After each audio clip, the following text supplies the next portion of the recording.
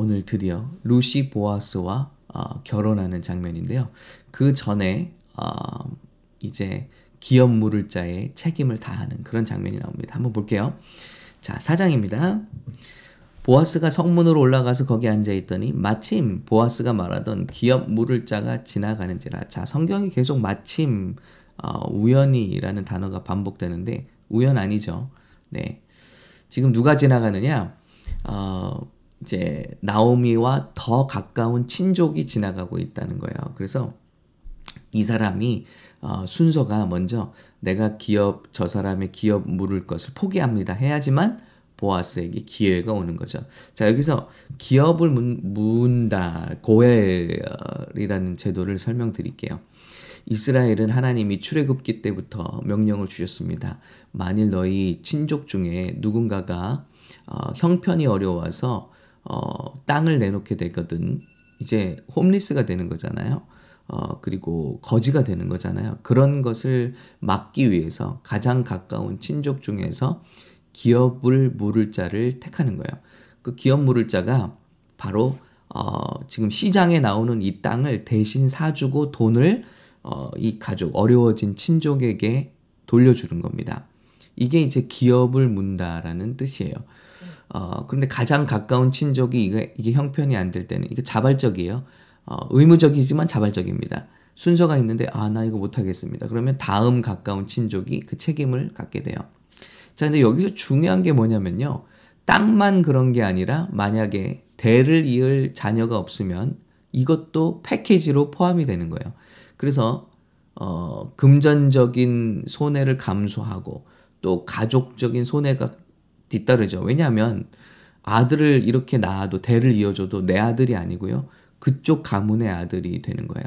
그리고 그쪽 가문을 부양하게 되는 책임까지, 그 아들을 키울 때 부양하게 되는 책임까지 자기가 지게 되니까 이건 굉장한, 어떻게 보면 책임이라고 볼 수 있죠.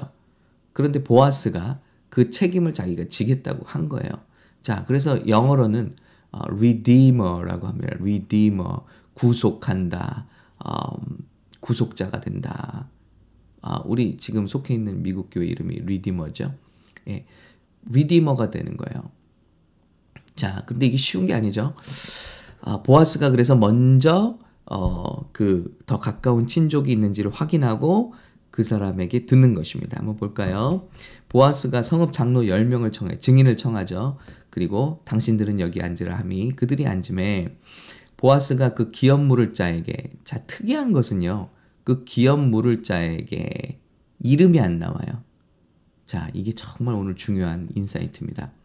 자, 이르되 모압 지방에서 돌아온 나오미가 우리 형제 엘리멜렉의 소유지를 팔려 함으로 내가 여기 앉은 이들과, 자, 이제 나오미가 자기 땅을 팔고 이제 거리에 나 앉아야 되는데 내가 그것을 사라고 당신에게 말합니다. 물으려면 물으십시오. 만일 당신이 책임지지 않으면 제게 말하십시오. 그러면 그 다음은 저입니다. 그리고 저 외에는 기업을 물을 자가 없어 보입니다. 하니 그가 이르되 내가 물으리라 하는지라. 쉽게 대답하는 거예요. 그래요, 제가 물겠습니다. 그런데 패키지가 있다는 거예요. 보아스가 이르되 내가 나오미 손에서 그 밭을 사는 날에 곧 죽은 자의 아내 모압 여인 룻에게서 사서 그 죽은 자의 기업을 그의 이름으로 세워야 할지니라. 자, 여기 문제가 있습니다. 당신이 책임을 진다면 단순히 돈으로 그 땅을 사서 주는 게 아니에요. 이 여인들, 과부가 된 여인들에게 들어가서 그 대를 이어줘야 되는데 하실 수 있겠어요? 그리고 대를 잇게 되면 복잡해지죠. 네, 복잡해지죠. 자기 아들들에게 돌아갈 재물도 줄어들고, 그리고 와이프도 순식간에 2명이 되는 거예요. 그리고 책임져야 되는 이제 의무가 생기는 거죠. 그럴 때 성경에 이렇게 말합니다. 그 기업 물을 자가 이르되, 이름이 자꾸 안 나와요. 나는 내 기업에 손해가 있을까 하여 나를 위하여 물으지 못하노니 내가 물을 것을 네가 물으라. 나는 물으지 못하겠노라 하는지라. 자, 여러분 보세요. 내 기업에 나에게 뭔가 손해가 끼칠 것 같아서 나는 이 기업을 물으지 못하겠습니다. 내가 물을 것을 당신이 묻십시오. 나는 포기하겠습니다. 근데 이 구절 하나에 얼마나 많은 나가 나오는지 몰라요. 내 기업, 나를 위하여 내가 물을 것을 나는 무르지 못하겠노라. 예, 우리 하나님 일을 할 때도 마찬가지인 것 같아요. 사실 우리가 헌신하지만 내 힘으로 하는 거 아니잖아요. 순종하면 성령님께서 힘을 주시잖아요. 근데 여기 계속 나가 나오고 있습니다. 그리고 뭘 걱정하죠? 뭔가 조금이라도 나에게 손해가 있을 것 같습니다. 그래서 나는 하지 않겠습니다. 하나님의 명령이 있지만 내 앞에 이익을 따라가겠습니다. 라는 것과 같은 말이죠. 근데 성경에 이런 일들이 많죠? 에서가 팥죽 한 그릇 배고픔에 장자의 영적인 축복을 팔아 넘깁니다. 그래서 메시아의 조상이 되는 그 엄청난 복을 차버리죠. 이런 일들이 많죠. 눈에 보이는 그 이익 때문에 나에게 손해가 될까봐 하여 하나님께서 주신 놀라운 기회를 차버리는 그런 안타까운 일들이 많이 있죠. 여러분, 구원은 전적으로 하나님의 은혜로 받아요. 그렇지 않습니까? 그런데 하늘의 상급, 또 하나님의 참 이 땅에서의 축복, 또 우리 천국에서의 축복과 은혜의 상급은요, 철저히 이렇게 손해를 무릅쓰고 헌신하고 또 봉사하고 순종함으로 얻어지는 것입니다. 구원은 하나님의 은혜로 얻어져요. 그런데 부끄러운 구원이 있잖아요. 예를 들어 예수님 돌아가실 때 그 우편에 강도, 뭐 평생 나쁜 짓 하다가 정말 도덕적으로도 나쁜 짓을 하다가 마지막 숨 넘어가기 직전에 예수님 영접하고 낙원에 갑니다. 그럼 그거 부러워하는 분들이 있어요. 그 은혜로 받은 거죠. 진짜 은혜로 구원받았는데 그럼 그거 부러우십니까? 그가 구원받았는지는 모르지만 그의 인생을 통해서 단 한 번도 그 사랑하는 존귀한 우리 예수님을 위해서 살아본 적이 없잖아요. 그래서 성경은 고린도서에 보면 이런 구원을 부끄러운 구원이라고 해요. 뭐 구원은 받았는지 모르지만 정말 상급이 없죠. 그리고 불 속을 지나온 것 같은 아무것도 남은 게 없는 그냥 간신히 구원받아 왔어요. 숨 넘어가기 전에. 여러분, 이 인생이 아름다운 겁니까? 아니잖아요. 정말 우리가 살아있는 동안에 은혜로 구원받았지만 나에게 있는 정말 소중한 것들을 통해서 희생하고 내려놓고 순종하고 누군가의 삶을 꽃피워주고 그리고 복음 전파를 위해서 아낌없이 때로는 그것이 내 재능이건 건강이건 혹은 때로는 물질이건 헌금 드릴 기회가 있을 때 헌금을 드리건 나누건 그 어떤 것인지 나에게 손해가 끼쳐지는 거예요. 어떻게 그런 일 없이 우리가 하나님께 쓰임을 받습니까? 예, 여기 보면 나는 내 기업에 손해가 있을까 하여 나 일 못하겠습니까? 그러니까 예수님을 믿는데 거기 그냥 저랑 거리를 두고 오세요. 저에게 제 삶에 가까이 들어오지 마세요. 저에게 무언가를 요청하시면 저 매우 부담스럽습니다. 예수님. 이렇게 예수님을 따르는 자가 과연 제자입니까? 그 대가가 뭐냐? 무명인이에요. 무명인. 이름이 안 나와요. 성경에 그냥 기업물을 짜지 아무개예요. 아무개씨. 이름이 안 나와요. 여러분 보세요. 성경에 이름이 나오는 자들 보십시오. 다 하나님 나라를 위해서 무언가 대가를 지불한 자들이에요. 그렇지 않습니까? 예. 한번 다 이 시간 성경을 생각해 보세요. 하나님께 쓰임받은 자들, 하나님께 그 은혜에 대한 고귀한 대가를 지불한 사람들이에요. 그럴 때 하나님의 그 놀라운 이 역사에 기록이 되고 그 이름이 남는 것입니다.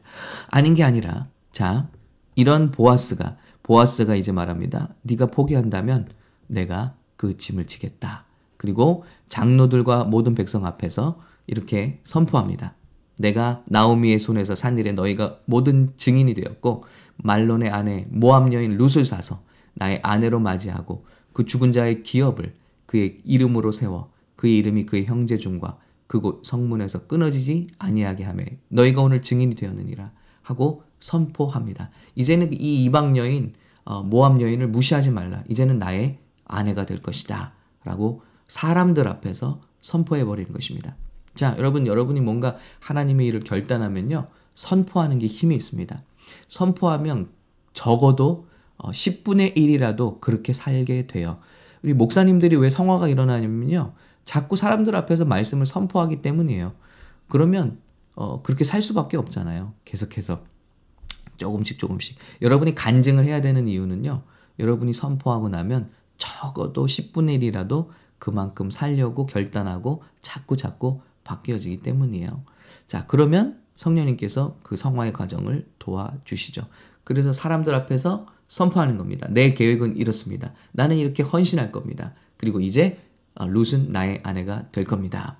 그때 사람들이 칭찬합니다. 성문에 있는 모든 백성과 장로들이 이르되 우리가 증인이 되나니 여호와께서 내 집에 들어가는 여인으로 이스라엘의 집을 세운 라헬과 레아 두 사람 같게 하시고, 그래서 하나님의 집을 세운 이스라엘의 지파 12지파의 집을 세운 라헬과 레아 두 사람과 같게 되기를 축복합니다. 당신이 에브라스에서 유명하고 유력하고 베들레헴에서 유명하게 하시기를 원하며, 여러분 축복받았잖아요. 당신의 이름이 존귀해지길 원합니다. 그런데 여러분 정말 보아스는 존귀해졌잖아요. 예, 베들레헴에서 유명하게 되기를, 바로 여기서 베들레헴에서 예수님이 오셨고요. 그리고 보아스가 그 예수님의 조상이 됐잖아요. 여러분 이 말씀은 그대로 되는 겁니다. 여호와께서 이 젊은 여자로 말미암아 룻이죠. 내게 상속자를 주사 내 집이 다말이 유다에게 낳아준 베레스의 집과 같게 하시기를 원하노라. 축복하죠. 자, 그런데 재밌게도 이방 여인으로서 유다 가문에 시집 와서 그 유다와 관계를 하고 메시아의 조상이 된 다말을 이야기하고 있어요. 다말이 유다에게 낳아준 베레스의 집과 같게 하시기를 원하노라. 지금 같은 상황이죠. 이방 여인으로서 보아스에게 시집 와서 이제 아기를 낳아줄 그런 복이 너희 가정 가운데 임한다. 그래서 지금 당장은 손해를 보는 것 같지만, 지금 당장은 어려운 일이지만 이것을 정말 그 헌신했을 때 보아스는 그 무엇과도 바꿀 수 없는 축복을 받았어요. 그것은 바로 메시아의 족보에 올라가는 거예요. 유명인이 되었어요. 그 당시에는 손해보는 것 같지만 하나님 나라에선 유명인이 되었어요. 이제는 예수 믿는 사람들 중에 보아스를 모르는 사람은 간첩이에요. 예, 정말 존귀하고 아름다운 이름이 됐습니다. 저와 여러분이 이 세상에서 잠깐 반짝하고 없어지는 이름이 되시길 원하십니까? 아니면 영원한 이 세상과 우리에게 다가올 세상에서 영원한 이름이 남기를 원하십니까? 하나님의 책에 기록된 이름, 우리가 천국을 갔을 때, 우리가 주님 품 안에 갔을 때 정말 많은 사람들이 나와서 내 이름이 존귀하다. 왜냐하면 내가 배고플 때 나에게 먹을 것을 주었고, 내가 목마를 때 마실 것을 주었고, 내가 정말 구원이 필요한 순간에 너는 나에게 복음을 전해 주었고, 나를 사랑해 주었고, 나를 격려해 주었고, 나를 일으켜 주었고, 예, 그 존귀한 이름. 누구든지 그 죄에서 돌이키게 한 자의 이름은 궁창의 별과 같이 빛나리라. 다니엘 말씀이 있지 않습니까? 정말 그 이름처럼 빛나는 이름이 되시기 원하십니까? 아니면 이 세상에서 반짝했어요? 여러분, 우리 자녀들에게 물어봤어요. 서태지 아냐고. 그랬더니 뭐요? 그럽니다. 아무도 몰라요. 이 세상에서 뭐 잠깐 성공하고 회장이 되고 무슨 연예인이 되고 사람들 10년 지나서 기억할까요? 20년 지나서 기억할까요? 아무도 기억하지 못할 이 세상에서 전부일 뿐인 그런 성공을 쌓고 갈 것인가? 아니면 하나님 나라에 정말 궁창에 빛나는 별과 같은 그런 이름을 남길 것인가? 오늘 이 말씀을 보시기 바랍니다. 계속해서 말하죠. 기업 물을 자, 아무개, 이름이 없어요. 그냥 백성, 이런 이름으로 살다 가시겠습니까? 다윗처럼, 모세처럼, 마리아처럼 자기의 삶을 헌신하여 우리 하나님께 귀하게 쓰임, 오늘 책임을 다하고 손해를 무릅쓰고 하나님께 쓰임받은 보아스처럼 오늘 저와 여러분의 삶이 하나님 나라에서 유명해지시는 삶이 되시기를 예수님의 이름으로 축복합니다. 성공의 정의가 뭘까요? 이 성공이 바로 참 성공이라고 생각합니다. 하나님 나라에서 성공하는 것, 영원한 나라에서 성공하는 것, 그것이 참 성공이 아닐까요? 여기에는 희생이 뒤따르게 되어 있습니다. 자, 강주민 목사님께서 저희 멘토링 그룹에 보내주신 글귀를 좀 나누겠습니다. 에머슨이라는 분의 글귀를 인용해서 남겨주셨는데 무엇이 성공한 삶이냐 이렇게 정의를 했다고 해요. To laugh often and much, 더 자주 그리고 많이 웃는 것.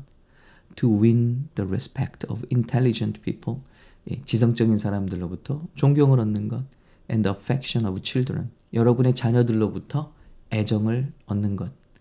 To earn the appreciation of honest critics, 정직한 비평가로부터 감사를 얻고 and endure the betrayal of false friends, 나쁜 친구들로부터 배신을 견뎌내는 것. betrayal. 예, 그리고 appreciate beauty, 미를 즐길 줄 아는 것. To find the best in others, 남들로부터 좋은 점을 발견할 수 있는 것. To leave the world a bit better, 세상을 조금 더 아름답게 만드는 것. 어떻게 해요? Whether by a healthy child, 건강한 아이를 낳는다든지, garden patch, 아니면 어떤 정원을 만든다든지, or redeem the social condition, 어떤 사람을 돕는다든지 함으로써 이 세상을 조금 더 좋은 세상으로 만드는. 저는 이 성공의 어떤 철학이, 정의가 정말 마음에 와닿습니다. 무언가 저와 여러분을 말미암아 조금 더 세상이 좋아졌다면 성공한 삶이라는 거예요. 예, to know even one life has breathed easier. 저와 여러분을 통해서 누군가가 조금 더 편안하게 숨을 쉴 수 있다면, because you have lived, 당신이 살아 있었기 때문에, this is to have succeeded, 이것이 아마도 성공일 것이다. 맞아요, 여러분. 성공은 희생을 동반합니다. 그리고 무언가 작은 내려놓음을 동반합니다. 그런데 이게 성공한 삶이라는 거예요. 누군가 내가 숨쉼으로 인해서, 지구 한편에서 숨쉼으로 인해서 누군가 더 숨 쉴 수 있고, 더 잘 살 수 있고, 더 행복할 수 있고, 예, 도움을 얻었다면, 세상이 조금 더 좋아졌다면 이것이 진정한 성공이 아니겠는가. 오늘 나온 사람처럼 나 세상을 사는데 나밖에 모르고 내 가족밖에 몰랐어요. 근데 주님 앞에 갔을 때 아무것도 남겨진 게 없는 삶, 얼마나 허무할까요? 얼마나 땅을 치고 후회할까요? 지금도 늦지 않았습니다. 여러분, 앞으로의 우리 삶이, 오늘의 우리의 삶이 어제보다 조금 더 세상이 밝아지도록 만들 수 있습니다. 우리에게 봉사의 기회가 왔을 때, 헌신의 기회가 왔을 때, 나눔의 기회가 왔을 때 한번 나눠보시면 어떨까요? 제가 미국 교회에 있을 때 이런 분들이 있었어요. 이런 나눔의 기회가 왔을 때 1년 동안 가족 크루즈 여행을 계획했다가 그것을 선교로 트는, 그래서 가족이 선교로 가는 그런 결단을 들은 적이 있는데 굉장히 감동적이었어요. 여러분, 이런 겁니다. 이건 굉장히 큰 결단이죠. 그렇지만 아주 작은 결단, 우리 주변에 있는 그 한 사람을 섬기는 결단, 저와 여러분에게 오늘 나타나게 되시기를 예수님의 이름으로 축복합니다. 하나님께서 보아스를 유명하게 하신 것처럼 저와 여러분의 삶을 그 세계에서 또한 유명하게 하실 줄로 믿습니다. 성공적인 삶을 살게 되신 저와 여러분 되시기를 축원합니다.